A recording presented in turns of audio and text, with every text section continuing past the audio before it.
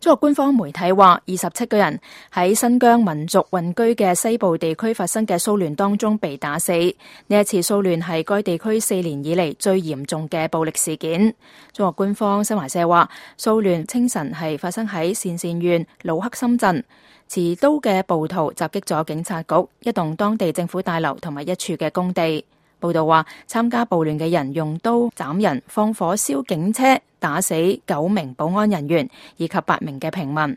警察隨後向佢哋開火，10名攻擊者被打死。報道仲話，警察仲捉獲咗3名參加暴亂嘅人，並正在搜查其他人，不過被搜查者人數不詳。報道冇提及暴亂嘅原因，亦都冇評論事件參與者嘅民族嘅籍貫。